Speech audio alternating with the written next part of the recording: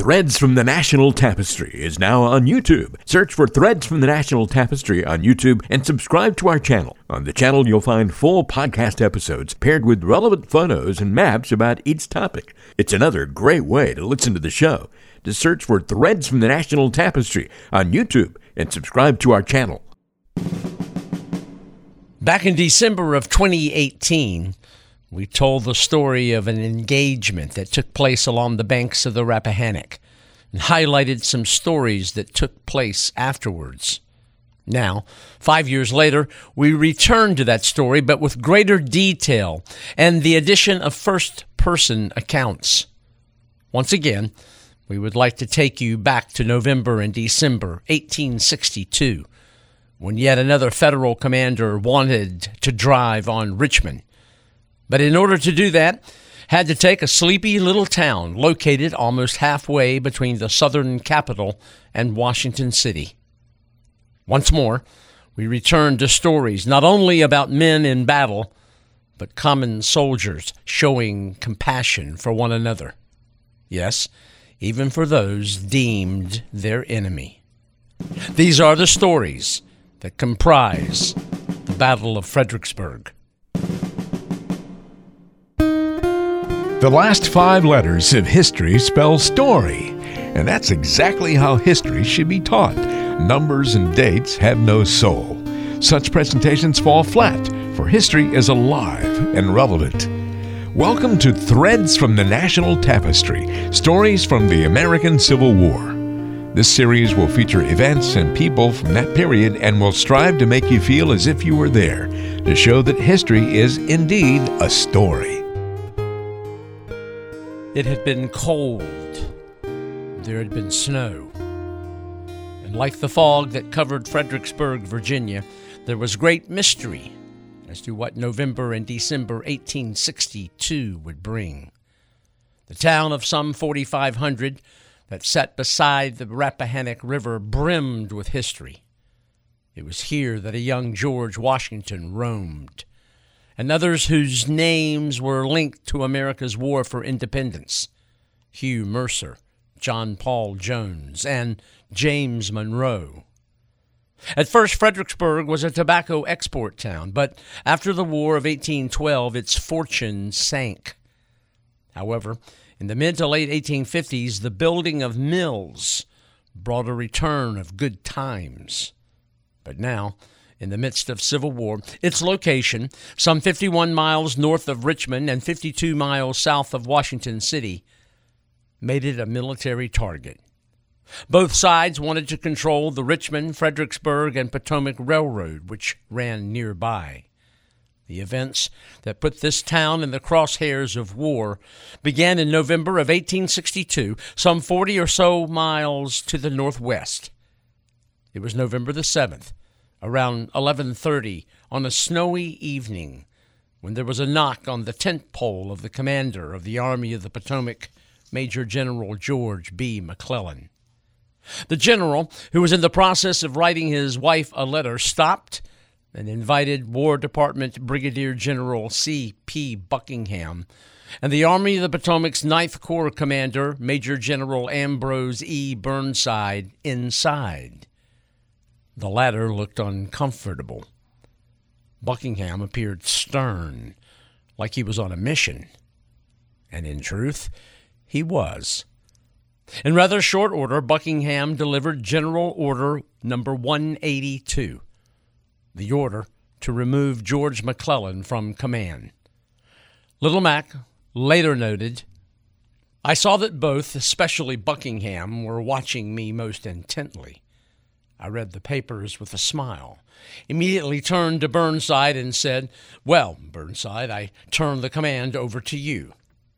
They soon retired. Of course, I was much surprised, but as I read the order, I am sure that not the slightest expression of feeling was visible on my face. They have made a great mistake. Alas, for my poor country. I know in my inmost heart she never had a truer servant. Do not be all worried. I am not. I have done the best I could for my country. To the last, I have done my duty as I understand it." With that, Ambrose E. Burnside now took over command of the Army of the Potomac, and he knew well that he was selected because George McClellan would not confront the enemy. He knew he would have to, and soon. It was a daunting responsibility, and one that would rob him of sleep and make him physically sick. It didn't help that throughout his life, fate always seemed to betray him. Back in autumn of 1847, a story which seems to capture his misfortune, his career, perhaps his life. He was on a steamboat leaving Cincinnati when he was invited to play euchre, a card game. At about the same time, another man indifferently agreed to play. At first, Burnside won, but that changed.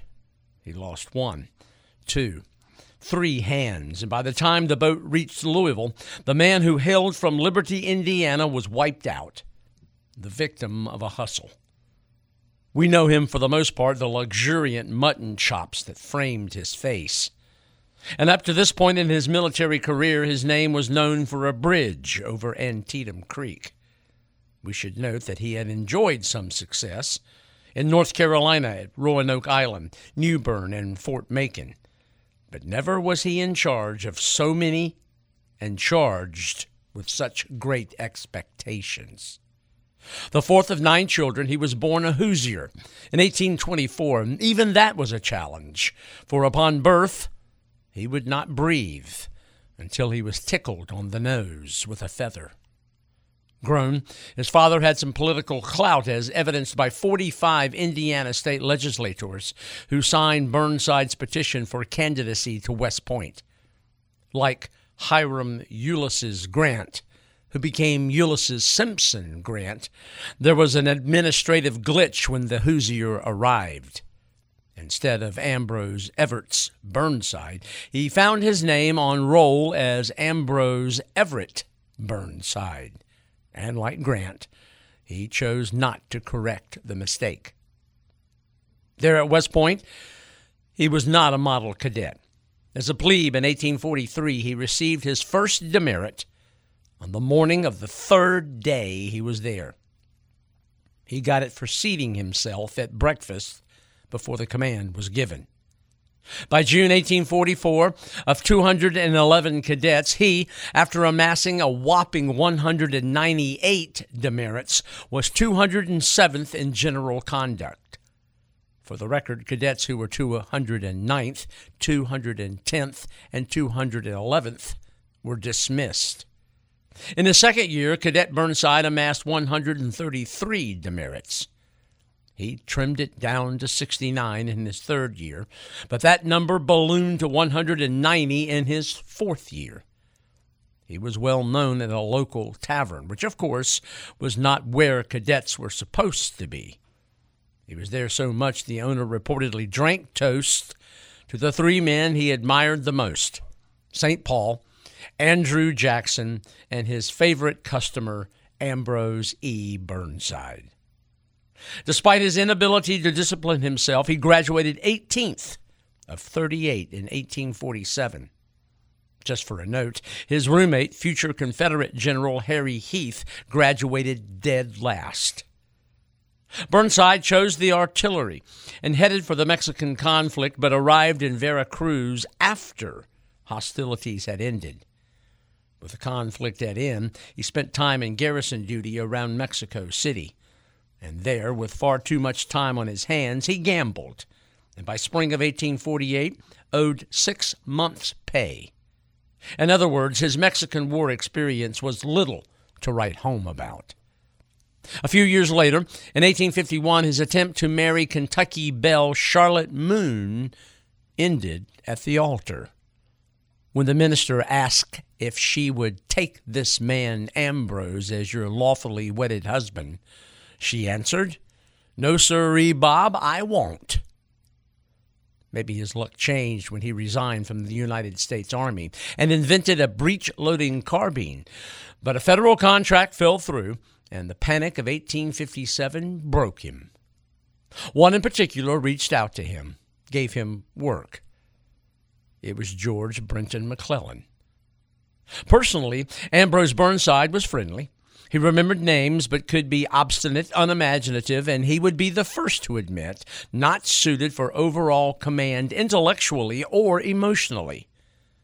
After 3 refusals to take the Army of the Potomac's top position, he finally accepted because if he didn't take it, command would be offered to Major General Joseph Hooker, a man Burnside considered an intriguer. No less a military man than U.S. Grant later wrote of Burnside.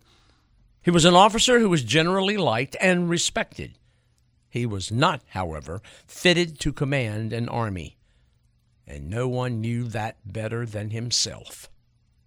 According to his biographer, William Marvel, whose 1991 work was simply entitled Burnside, maybe it had to do with something about his Quaker background, but Burnside's greatest flaw may well have been his own honest, humble, and trusting manner. Then again, maybe it was something in his blood. In 1746, his great-great-grandfather sided with Bonnie Prince Charles when the Scots were crushed at Culloden Moor.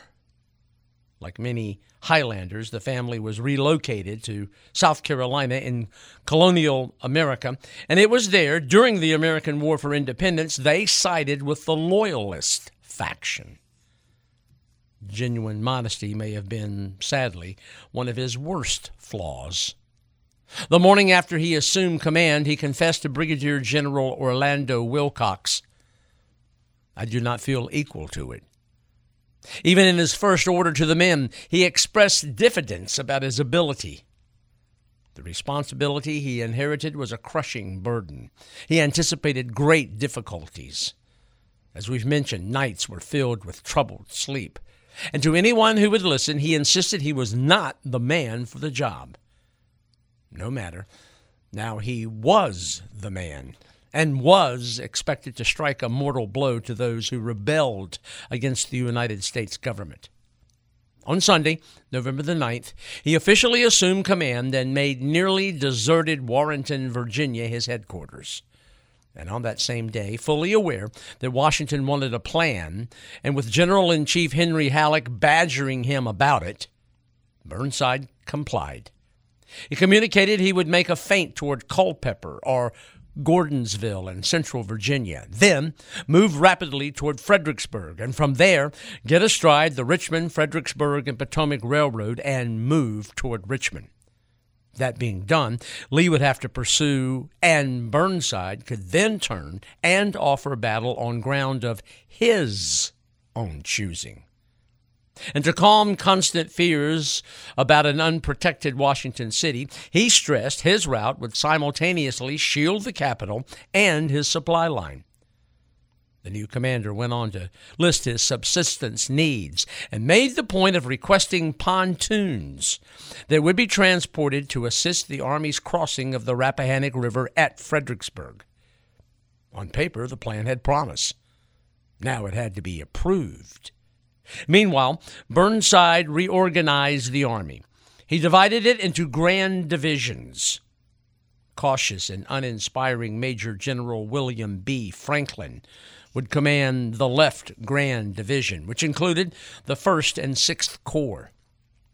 Franklin had graduated at the top of his West Point class in 1843, but he was a McClellan man. A capable engineer, he would lack enthusiasm in the coming campaign.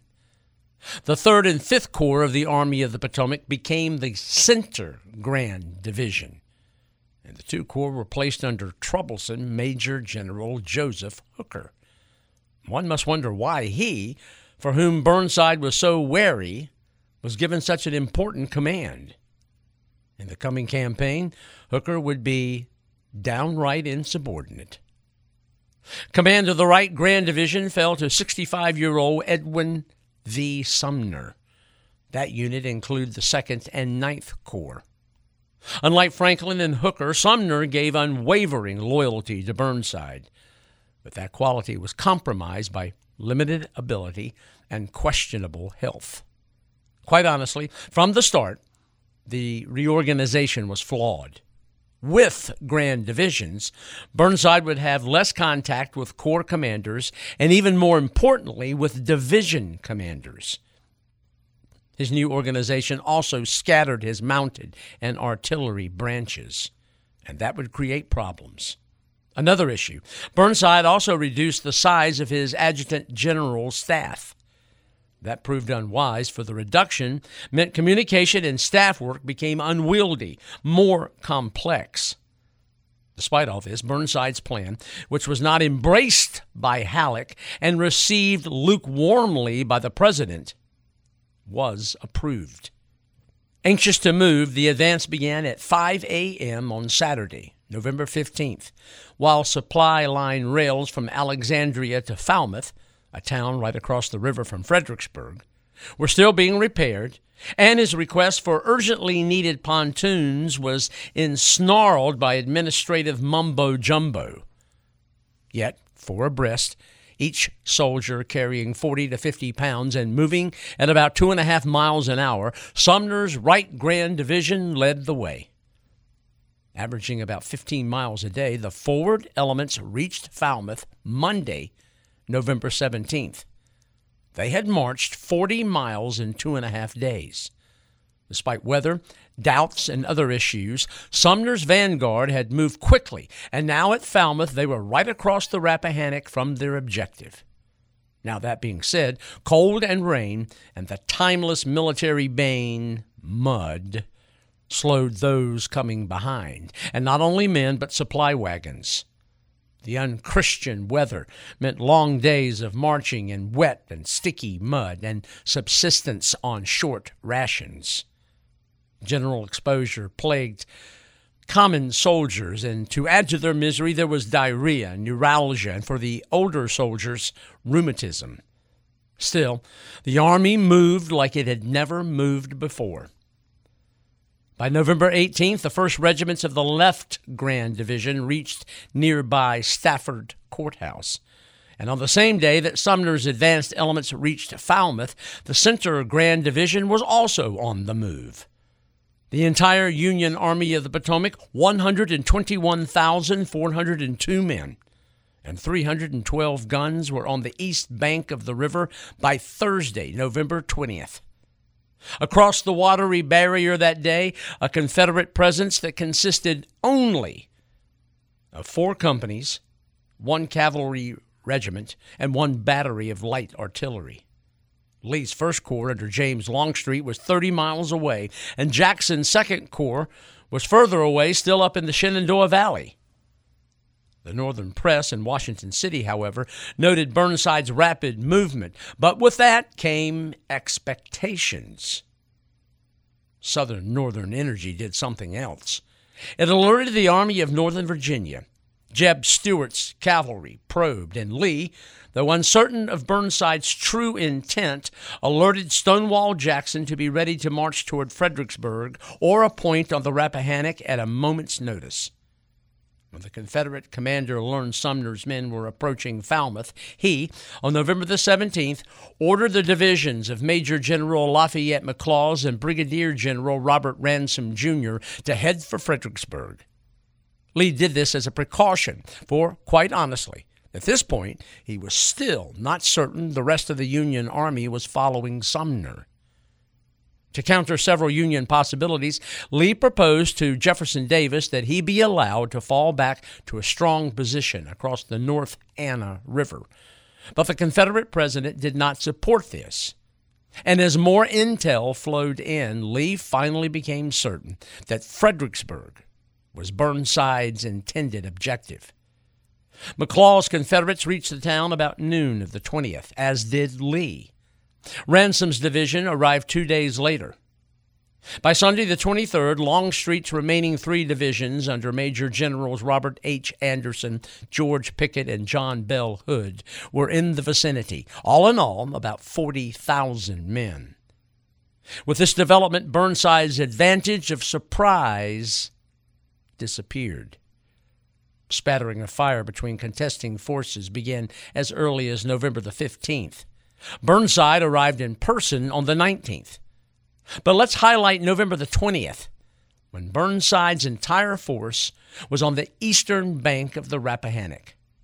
Before them, with bridges destroyed earlier, an unspanned river, and no pontoons. Despite the situation, Sumner wanted to cross the river and engage. He had pushed that idea from the time he had arrived back on the 17th, but Burnside would not allow it. He feared rain and melting snow would most certainly raise the river's water level, and the Army of the Potomac commander did not want one-third of his army isolated. Though heavy Federal guns on Stafford Heights would have kept Longstreet's force at bay, the Union Army commander wanted to wait for the pontoons. Hooker wanted his Center Grand Division to cross the Rappahannock upstream, above Fredericksburg, where he might hit Longstreet in flank and rear. But again, Burnside said no, and that spurred the inevitable. Completely ignoring chain of command, the feisty Hooker sent his idea straight to Washington City and Secretary of War Edwin Stanton. Hooker wanted his 40,000 men to cross before Jackson's Second Corps arrived. Washington reminded the troublesome Hooker that Burnside was in charge. But the commander of the Grand Center Division, by this act of insubordination, was planting seeds. What was missing? What was desperately needed were the pontoons. Some 6 bridges were required to get the army across. Back at a meeting on November the 12th between Burnside, General-in-Chief Henry Halleck, Herman Haupt, who had field command of the United States Military Railroad, and Quartermaster General Montgomery Meigs, Burnside believed pontoons would be on their way from Berlin, Maryland, to Washington City, where Halleck would then make certain those same pontoons would be forwarded to Falmouth. Burnside wanted him there when the Army first arrived. Brigadier General Daniel P. Woodbury, West Point graduate and veteran engineer working with Haupt, shared in the responsibility of getting the pontoons where they were needed. Much later, Halleck, after the December 13th battle, claimed it was not he but Burnside who was to issue orders to Woodbury about the transportation of the pontoons. In fact, orders had been sent to move pontoons from Berlin to Washington City back on November the 6th, but incredibly, they had been sent through the regular U.S. mail and did not reach Berlin until the 12th. And with no note of urgency, little was done when the orders arrived. Essentially, a lot of folks assumed someone else was responsible for getting the desperately needed pontoons from Berlin to Washington City, then to Falmouth. And to repeat, when word came to those charged with the actual transportation of the needed pontoons, no one seemed to place any sense of urgency about it. So, Burnside's assumption that pontoons would be there when Sumner's men arrived was sadly, fatally mistaken. When finally they began their journey, one train of pontoons was to arrive via water, the other overland. Miscommunication, misunderstanding, shifting responsibility, horse and harness problems for the overland teams that would pull the heavy boats and equipment, the lack of urgency, all those factors paved the way for disaster. Much to Burnside's displeasure, he learned that the overland train's departure would not even leave Washington City until the afternoon of November the 19th. The day Burnside arrived at Falmouth, and 2 days after Sumner's men had arrived. And to further muddy the waters, Woodbury advised Halleck to delay Burnside's departure for 5 days to allow more time for transportation of the pontoons. But according to Woodbury, Halleck dismissed the notion. No one completely discussed the matter with Haupt and Meigs, and no one in the capital seemed to grasp the importance for timely arrival of the pontoons.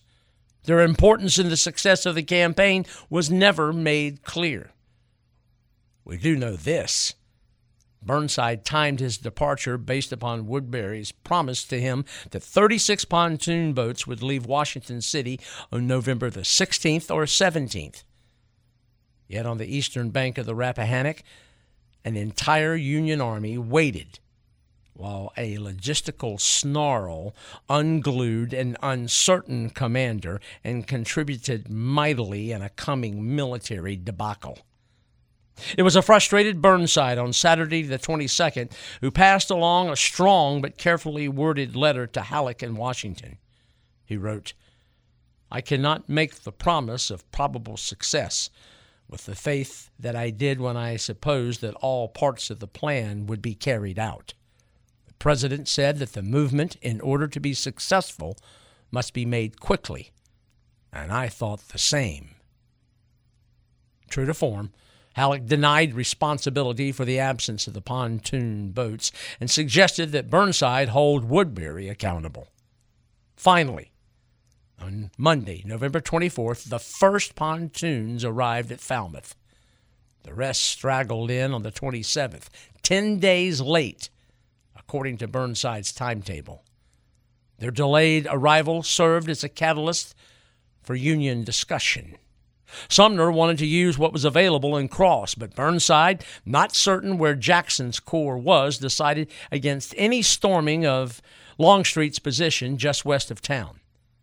Every delay meant Robert E. Lee had more and more time to gather intel, to analyze Burnside's true intent, and concentrate his Confederate army, though doing so was going to take some time. As late as November 23rd, Lee, before the move to the North Anna was nixed by Davis, was still moving artillery toward that river, and Jackson's men were still in the Winchester, Virginia area. While Burnside waited and his officers debated, Lee, narrowing down Burnside's options, ordered Jackson to move. That officer's foot cavalry covered 175 miles in 12 days. And arrived near Fredericksburg on Wednesday, December 3rd.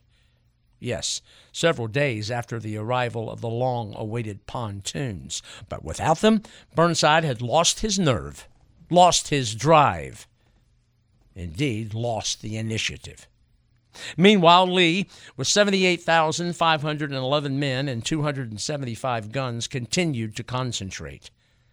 It is interesting to note that when the Confederate commander learned that Burnside had taken command, Lee said to a comrade, "I fear they may continue to make these changes till they find someone whom I don't understand."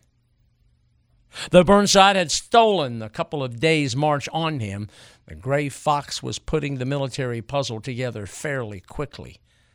On Friday, the 5th of December, there was rain, then sleet, and several inches of snow. The next day, with snow on the ground, there was bitter cold. On Sunday, the 7th, the temperature dipped to the lower 20s, and the next morning, the thermometer read 16. Despite the cold and lack of overcoats and shoes, Southern soldiers, particularly from those deep south, reveled in the wintry weather. It is recorded that Georgians and Texans gathered and proceeded to have a massive snowball fight. Organized in regiments and brigades, they stormed and snowballed one another for hours.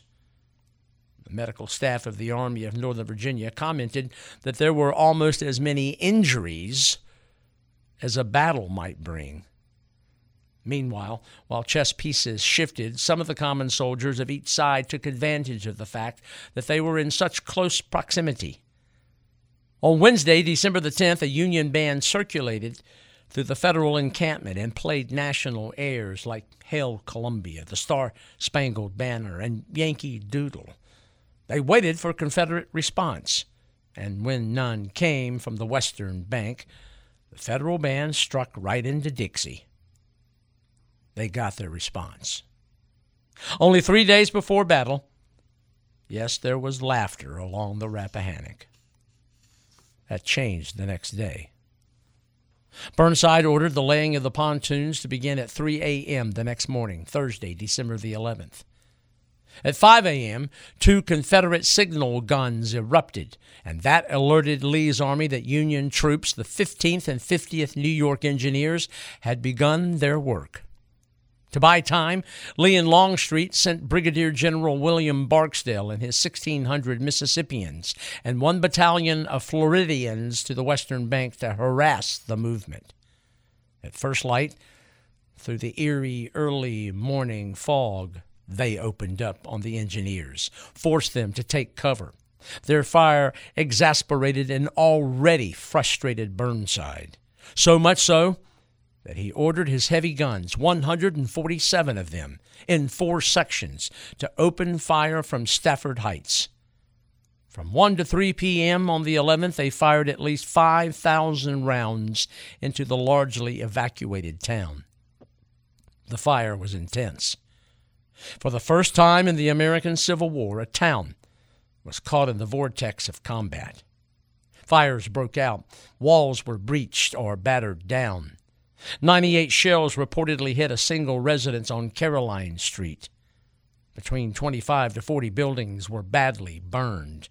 Even houses of worship were not spared. Yet, after the bombardment, when the engineers returned to their work, Barksdale's men rose from cellars and rubble and continued their disruptive and deadly fire. 9 times the engineers were forced back to the eastern bank for cover. At wit's end, a request went up for volunteers. Men from the 7th Michigan, the 19th and 20th Massachusetts rode across and began to land on the west bank. But at a cost, for the 20th Massachusetts lost 1/3 of its 335 men in the crossing and landing. But once ashore, there began fighting that was similar to that in France during World War II, street to street, house to house. For the 20th Massachusetts, 150-yard stretch in town cost the regiment 97 officers and men.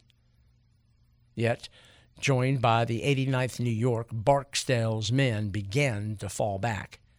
His men had suffered nearly 30 killed, more than 100 wounded, and 60-plus had been captured. But about 4:30 p.m., when his force was ordered back to the Confederate line at the base of Marye's Heights, they had delayed the Federal crossing by some 12 hours.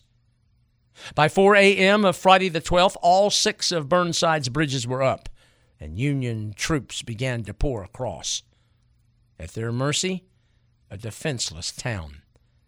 Pianos were dragged into streets and destroyed. Clothes were ripped, torn, and worn. Portraits slashed, mirrors and windows broken. Fredericksburg felt the weight of what it was to be in the middle of Civil War.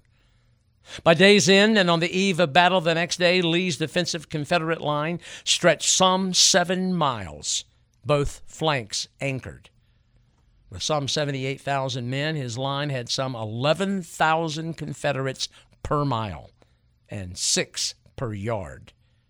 Into that formidable defense, Burnside wanted to strike Lee's right down at Hamilton's Crossing. It was in that area that he wanted to seize the military road which connected the Confederate right with its left, breach the southern line, roll it up. Jackson, who anticipated this, called up his reserves under Major General D.H. Hill and Brigadier General Jubal Early. Jackson, dressed in a brand-new uniform and kepi, a gift from Jeb Stuart, was actually excited about the possibility of being attacked. He believed his line strong, that it would inflict great casualties. So assured of his defensive line that all during the day, Friday the 12th, the usually dour officer was seen and heard whistling. Though Burnside knew what he wanted to do, he failed to communicate clearly to his subordinates, and it did not help an already uncertain Burnside that although up in the capital Henry Halleck had been informed of Burnside's tactical plan, Halleck never responded to it. And that deflated the Federal commander even more. In the fog, both weather-wise and mentally, Burnside issued his tactical orders at 5:55 a.m. Saturday morning, the 13th, but they were not delivered until 7:45 a.m. In essence, 18,000 men of Franklin's 60,000 were ordered to move against Jackson's 30,047 guns. There, on the southern end of the battlefield that Saturday morning, the sun began to burn the fog away, and it lifted like a great curtain about 9:30. Up on Telegraph Hill, where he made his headquarters, the revealed scene of martial spectacle took Lee and his staff's breath away. Down below, with sun glinting off polished bayonets, Pennsylvanians under Major General George Gordon Meade formed to move forward in parade ground-like fashion. Just behind, Meade's force was supported on their left by Major General Abner Doubleday's division, and on the right by a division under Brigadier General John Gibbon. In all, some 8,000 men. All advanced on Prospect Hill, where Jackson's men made ready to receive them. And yet, as they formed to begin their attack, there was a bloody annoyance. On the extreme southern right, 18 guns under 24-year-old Confederate Major John Pelham. He had left West Point 2 weeks early to join his comrades. From that 18-gun position, he advanced two, a Blakely rifled piece and a 12-pound Napoleon, and around 10 o'clock opened up from 400 yards away. Their fire raked the Federal left. 5 Union batteries tried to find Pelham's position and eventually did. 24 guns blasted away at Pelham's advanced position, and despite 3 requests by Jeb Stuart to fall back, the young Confederate did so only when he began to run low on ammunition. The so-called gallant Pelham knocked Doubleday's division out of the attack and stalled Meade and Gibbons for about an hour. When it did finally come, there was Union good fortune. The Federal attack was aimed at Jackson's defensive line, and specifically where A.P. Hill's division had been placed. As of late, the two, Jackson and Hill, had been bickering, both prickly. Hill had called Jackson a crazy old Presbyterian fool, and Jackson didn't care for Hill's lack of attention to detail. And, as details go, there was a problem which both failed to catch and correct. The mistake? A 600-yard gap in A.P. Hill's line. Supposedly low-lying, swampy, covered in undergrowth, and considered unsuitable for defense or attack, it provided an open invitation for Confederate disaster. And despite the poor terrain, that's exactly where Meade's 1 o'clock attack struck. James Archer's mixed Confederate brigade, men from Alabama, Georgia, and Tennessee, were hit on their left and turned by Meade's men. The right flank of James H. Lane's North Carolinians were turned by Gibbons, and into the yawning space Meade and Gibbons' men poured. Behind the gap, in reserve, a brigade of South Carolinians under Brigadier General Maxcy Gregg. In reserve, he had his men stack weapons so as to keep his men from firing into Confederate ranks. But suddenly, men in blue approached, and Gregg, mistaking them as friendlies, ordered his men to stand down. Then a Federal bullet plowed into his side, severed his spine, and he went down. Jackson's line was breached. The Confederate military road was in Union hands, and at that very moment, Lee could not shuttle troops from left to right. But then, Burnside's poorly written orders and Franklin's timidity damned Union success. Literally interpreting the commanding general's order to use only 18,000 men of his 60,000 he had in his left Grand Division, Franklin, despite pleas from Meade, and there were 3 of them, sent no reinforcements to either Meade or Gibbon. Stonewall Jackson did not make that mistake. He called up Brigadier General Early's division, and it swept forward at about 1:30. Led by Colonel Edward Atkinson's brigade of Georgians, Colonel James A. Walker's Virginians, and Colonel Robert F. Hoke's mixed brigade from Alabama, Georgia, and North Carolina, a wave of men in butternut and gray hit Meade and Gibbon's division, and without support, both reeled backwards. On they came, punishing Meade and Gibbon's men, driving them back onto the plain below town. Meade was livid. He lost 1/3 of his division. 10 of his 15 regiments had suffered more than 100 casualties. Later, he told his immediate superior, Major General John Reynolds, "My God, Reynolds, did they think my division could whip Lee's whole army?" Ordered to stop their advance at the Richmond, Fredericksburg, and Potomac Railroad line, Early's men, in their state of excitement, pushed forward, beyond, but in doing so outran their support. Concentrated Federal artillery and infantry drove them back. By about 2:30 in the afternoon, the two sides had returned to places from whence they started, and the battle on the southern end of the battlefield sputtered out. A near disaster had been averted by Jackson, and Meade and Gibbon's initial success wasted. Franklin had taken some 4,830 Federal casualties, Jackson 3,415. Still, incredibly, across the Rappahannock, the reality of what had taken place thus far escaped a searching eye. Using a spyglass from a second-story window of his headquarters in the Phillips House, Burnside received information that made him believe his plan was working. So to reinforce his believed success, he gave orders to strike the Confederate left, which was several miles north.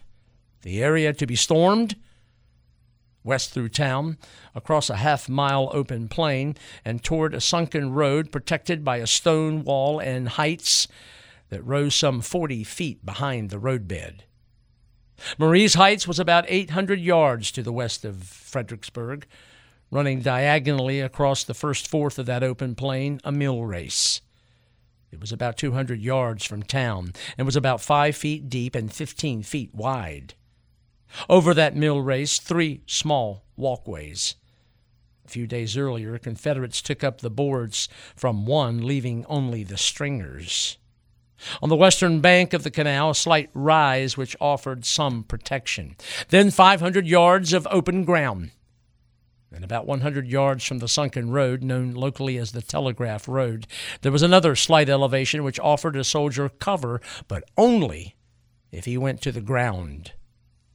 There were few outbuildings or houses. If the terrain or any building offered protection, it was going to be coveted on this Saturday afternoon, December the 13th. And to add to the unfavorable terrain, any Federal assault on this Confederate position meant charging over ground that would be carpeted by Confederate artillery. Atop Marie's Heights, some 16 to 18 guns. Though they commanded the field in front of them, a concerned James Longstreet asked his artillery chief if his guns and their crews were up to the challenge. E.P. Alexander replied, "Sir, when we open up, a chicken couldn't live on that field." And to add to the killing firepower, just to the south on Telegraph Hill, there were 21 more guns that could fire in flank on any Union assault, leaving the protection of the town of Fredericksburg. Below Marie's Heights, elements of Major General Lafayette McLaws' division. He had some 2,000 men on line, 7,000 more in reserve. In the sunken road and hunkered down behind the stone wall, a brigade of Georgians under Brigadier General Thomas R. Cobb, and the 24th North Carolina Regiment from Brigadier General Robert Ransom's division and brigade. As the afternoon would wear on and Union attacks continued on this position, the rest of Ransom's brigade, the 25th, 35th, and 49th North Carolina, would join the defenders. There, too, would be Brigadier General John R. Cook's North Carolina Brigade. South Carolinians would also move into the sunken road during the afternoon. They were under Brigadier General Joseph B. Kershaw, all protected by that 4-foot-high stone wall, in ranks as many as 4 to 6 deep. It would be Lee's best defensive position of the war, and many Federal officers across the way knew it. When Burnside asked opinion of his attack orders on this position, Colonel Rush C. Hawkins, who commanded a brigade in the 9th Corps, answered, "If you make the attack as contemplated, it will be the greatest slaughter of the war. There isn't infantry enough in our whole army to carry those heights if they are well defended." Surprised and irritated, Burnson turned to Lieutenant Colonel Joseph H. Taylor. Aware of the Confederate firepower that awaited them, that officer said, "Sir, the carrying out of your plan will be murder, not warfare." Indeed, across the way, a now assured James Longstreet told his commanding general that if you put every man in a blue uniform in front of my position and give me enough ammunition, I will kill every one. The sun burned the fog away just west of town around 10 in the morning, and like earlier to the south, it was like the raising of a great curtain on a great stage. Orders were conveyed, and about noon, the slaughter that was Fredericksburg began. The first of 7 divisional attacks, the first of 18 brigade attacks. The first fell to Brigadier General William H. French. From town, his men navigated the mill race and reformed under the protection of its western bank. Then they came on as if on parade. His 1st Brigade, under Brigadier General Nathan Kimball, took the lead, and it withered under sheets of murderous Confederate fire. It went to the ground, 1/4 of its number down, and Kimball wounded. Next, about 150 yards behind, the brigade of Colonel John W. Andrews. They moved to fill great bloody gaps created by Confederate fire. Andrews went down, wounded. The 10th New York lost 9 of its 11 officers, and command shifted through 3 different officers in less than an hour. Next, it was the brigade of Colonel Oliver H. Palmer. They, too, shot to the ground. Yet some, incredibly, had gotten about 100 yards from the flaming wall, but in short, an entire division, 3 brigades, were shattered and broken. In the space of about an hour, William French's division had suffered some 1,160 casualties. Now, despite the protection and firepower, Confederates behind the wall did take some casualties. One of them was Brigadier General Cobb. A Union shell exploded overhead, and a fragment severed the femoral artery in his thigh. They got him to the Stevens house, right there along the firing line, but within, he bled to death within the hour. South Carolinian Brigadier General Joseph B. Kershaw now assumed command. Reinforced during French's attack by 2 South Carolina regiments and the 27th and 46th North Carolina, the Confederates prepared for the next attack, and it came right at about 1 p.m. This time it was Major General Winfield Scott Hancock's division. Colonel Samuel Zook's brigade was the first to go in.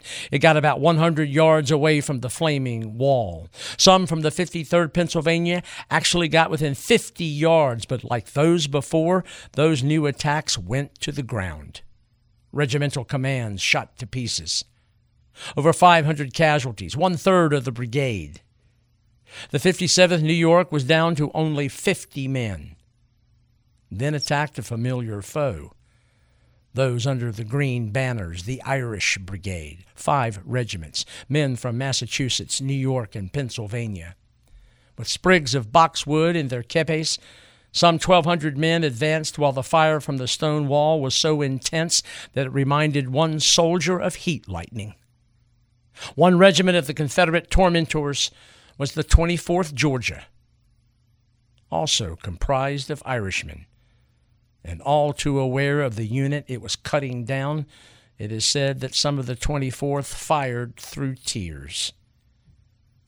Despite the waves of lead, it was reported that a few of the Union Brigade got as close to the stone wall as 25 yards. But with 40% of the brigade casualties, the men of Erin, like all those before, went to the ground as well. Colonel Thomas Marr's Irishmen had 545 killed and wounded out of 1,200. Now it was time for Hancock's 3rd Brigade to be fed into the meat grinder. Once a Vermont schoolteacher, Brigadier General John C. Caldwell fed his 2,000-man brigade into the fight. One regiment in that brigade was the 5th New Hampshire, led by Colonel Edward E. Cross. Twice wounded in the battle, he had a premonition this would be his last.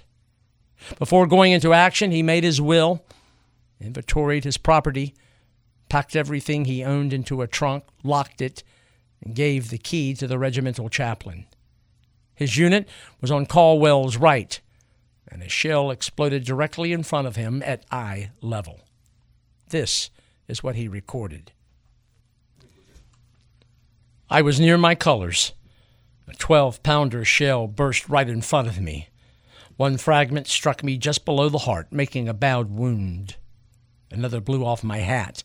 Another small bit entered my mouth and broke out 3 of my best jaw teeth, while the gravel, bits of earth, and minute fragments of shell covered my face with bruises. I fell insensible and lay so for some time, when another fragment of shell, striking me on the left leg below the knee, brought me to my senses. My mouth was full of blood, fragments of teeth and gravel, my breastbone almost broken in, and I lay in mud 2 inches deep. Dead and wounded lay thick around. One captain was gasping in death within a foot of my head, his bowels all torn out. The air was full of hissing bullets and bursting shells, and 2 lines of the Union attack passed over me, but they, too, soon swayed back, trampling on the dead and dying.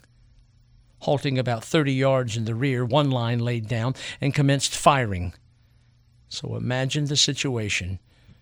Right between 2 fires, I covered my face with both hands, expecting every moment my brains would spatter the ground. But they didn't, and the end of my days was reserved for another, and I hope more fortunate occasion. Like all before, Caldwell's brigade was wrecked. Crosses 5th New Hampshire, the 7th New York, and 81st Pennsylvania lost nearly 2/3 of its strength. The 145th Pennsylvania lost over 200.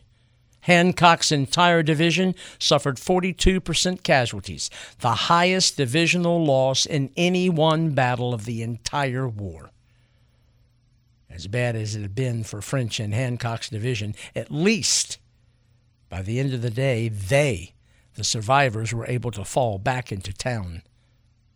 For those who attacked later, 5 more divisions, few, if any, would be so fortunate to make it back to the protection of Fredericksburg.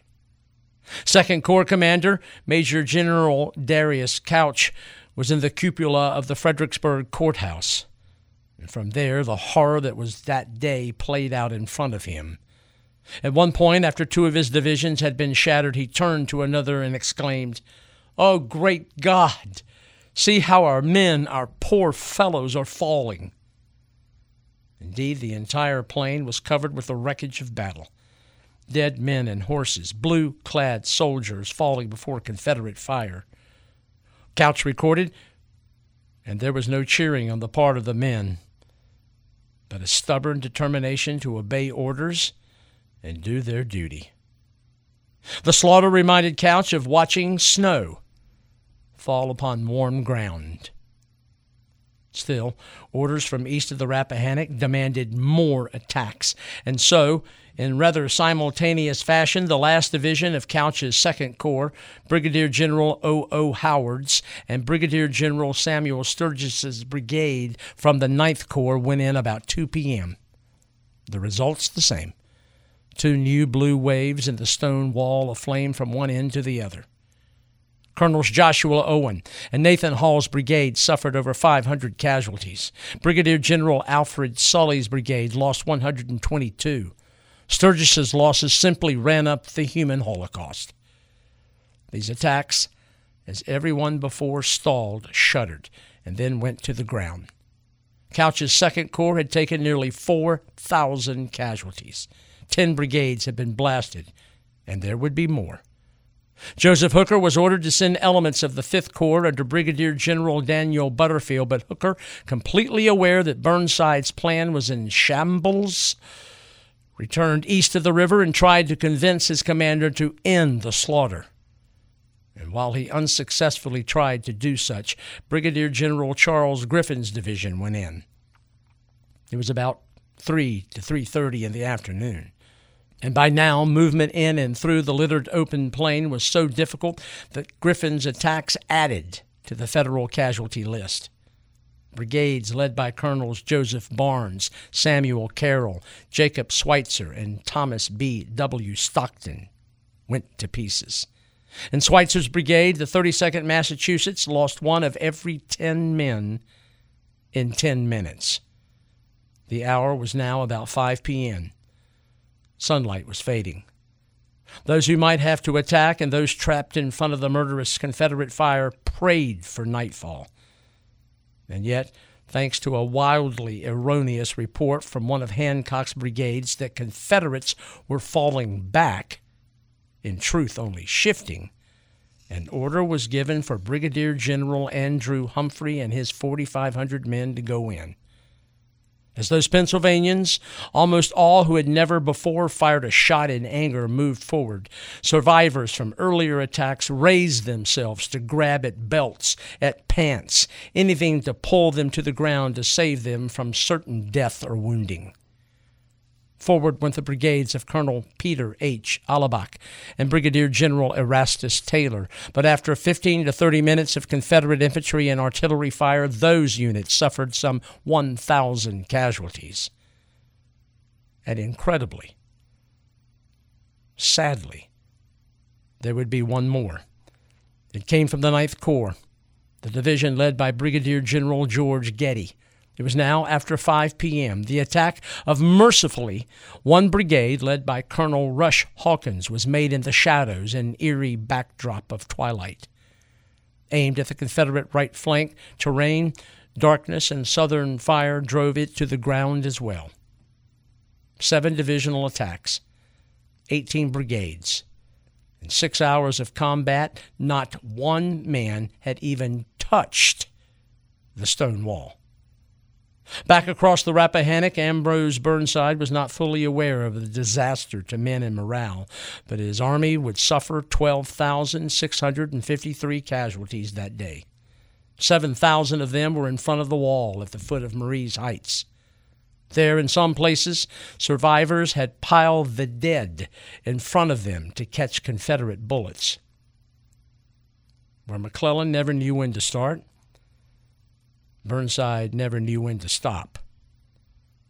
Incredibly, during the evening, he planned to renew attacks at first light the next day, and he announced that he personally would lead his old 9th Corps until his staff and lieutenants talked him out of it. For those survivors trapped on the plain in front of the stone wall, the night of the 13th, 14th was something out of the worst nightmare one could conjure. While temperatures dropped, the plain was filled with the pitiful cries for water, mother, home, and help. A lieutenant colonel of the 20th Maine was there. Joshua Lawrence Chamberlain spent the night between 2 dead men. He used a third for a pillow and used the flap of a dead man's overcoat to keep him from freezing. In his scholarly mind from Bowdoin College in Maine, he tried to describe the unearthly sounds he heard. A smothered moan that seemed to come from distances beyond reach of the natural senses, as if 1,000 discords were flowing together in a keynote, weird, unearthly, terrible to hear and bear, yet startling with its nearness. Some with delirious, dreamy voices murmuring loved ones' names, as if the dearest were bending over them, and underneath, all the time, that deep bass note from closed lips, too hopeless or too heroic to articulate their agony. There was something else that night that was unearthly.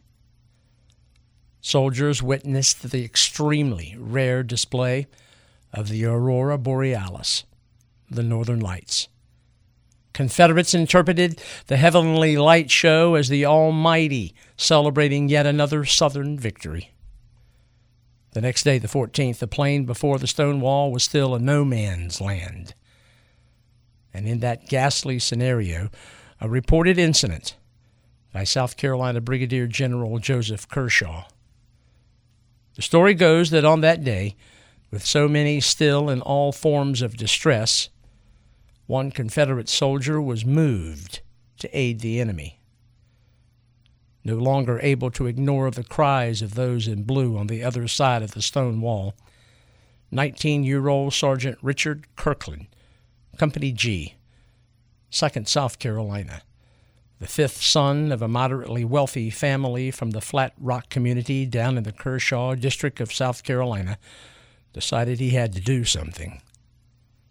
In response to the countless suffering calls for water, he went to his commanding officer, Kershaw, and asked permission to show a white flag, go over the wall with canteens, and give water to as many as he could who had been exposed throughout that long, cold night.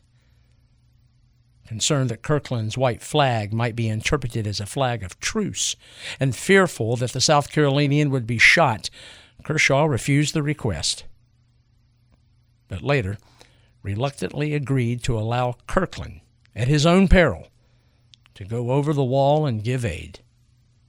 And so again, as the story goes, Kirkland gathered canteens from fellow common soldiers, braced himself against the wall, and then stood and began to make his way over the wall. Federal skirmishers may well have been startled to see a Confederate soldier reveal himself in such way, but Kirkland went over the wall and made his way to the closest Union wounded soldier. Kneeling, he raised a head, pressed a canteen to parched lips, and tried to bring comfort. Then on to another, and another. While he did so, and with both Union and Confederate soldiers now aware of his intent, fire ceased in this part of the battlefield, and for an hour and a half, Richard Kirkland was an oasis of humanity in the midst of civil war. Some say Kirkland made only one visit. Some say multiple. But if indeed this act took place and was performed by the sergeant from South Carolina, there was most certainly one future event. Some 9 months later, September the 20th, 1863, at Chickamauga in northwestern Georgia, Richard Kirkland was hit in the chest and told his comrades, "Save yourself and tell Pa I died right." Dead at 19 years of age. If one visits the battlefield at Fredericksburg today, you'll find a memorial to the man known as the Angel of Marie's Heights. Erected in 1965, its plaque reads, "A hero of benevolence at the risk of his own life, he gave his enemy drink at Fredericksburg." The event, real or fancied, no question, is a moving story, one that I personally would love to find true, but the documentation simply isn't there.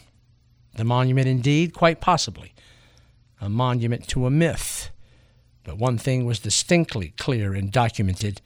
At Fredericksburg, the Union Army of the Potomac suffered a severe setback.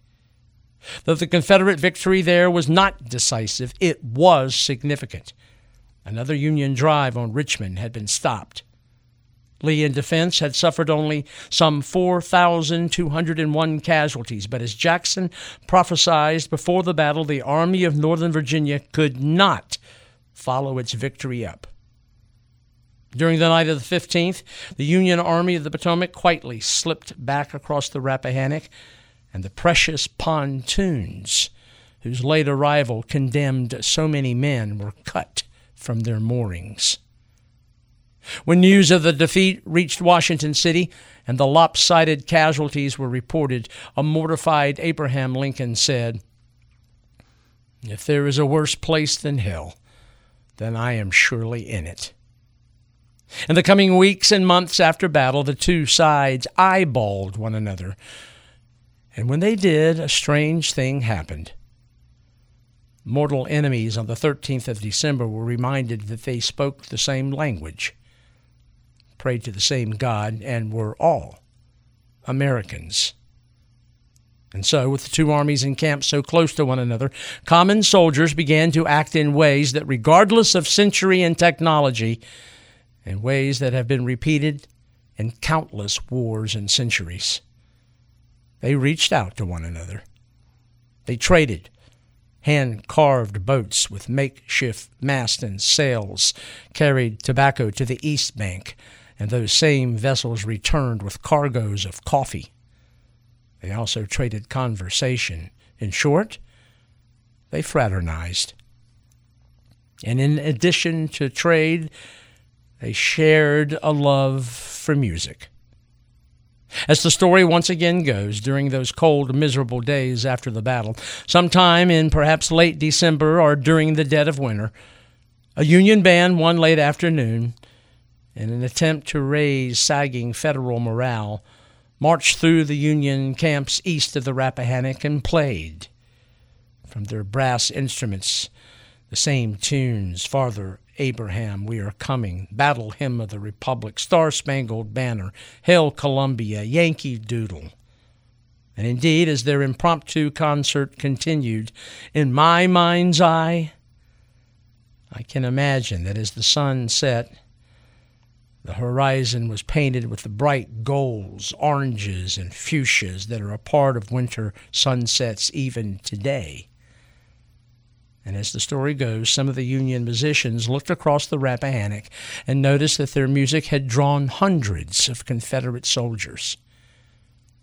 One of them rose and shouted across the river, "All right, play some iron." And to that request, the Union band broke into Dixie, the Bonnie Blue Flag, and other Southern tunes. And the story continues that the soldiers of both sides were caught up in the moment, and some 3,000 to 4,000 stood facing one another, lifting their voices. For a few sweet moments, the war seemingly a universe away. And then again, in my mind's eye, with the winter sun slipping out of sight, and the colors of the sunset now fading into lavenders and purples, the band decided to end their concert with one last song. They played Home Sweet Home, and grown men, battle-hardened veterans, tried to sing, but the words gave way to knots in throats. As popular historian Bruce Catton wrote of the reported incident, there wasn't a dry eye on the Rappahannock. Concert over, the sun beneath the horizon, soldiers of both armies drifted back to their assigned posts, their camps, and did so wondering, how much longer would the war continue? How much longer would they be away from families and loved ones? In the first months of 1863, in the winter of 1862-63, many would have been staggered by the realization that the killing would drag on for 2.5 more years. All of that made even more tragic when one takes note of a Union soldier's quip about his enemy across the Rappahannock.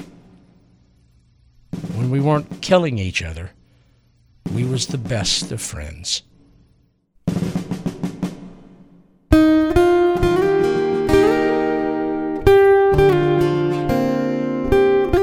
Next time we gather, we'll explore the world of 19th century medicine. Though deemed barbaric by 21st century standards, we'll document the medicines and procedures that at the time hoped to give soldiers a chance to survive battlefield wounds and diseases. Next time up, the story of medicine during the American Civil War.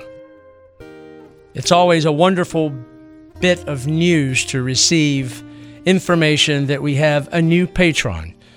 And all of us at Threads from the National Tapestry welcome Hassan from Dearborn, Michigan. Thank you so much for what you are doing to help us. Deeply appreciated. This is Fred Kiger. Thank you for listening. This podcast is sponsored by The Badge Maker, your go-to source for American Civil War Corps badges and other handmade, American-made historical reproductions. Contact the proprietor, Joseph Valicenti, and place your orders at www.civilwarcorpsbadges.com. That's www.civilwarcorpsbadges.com.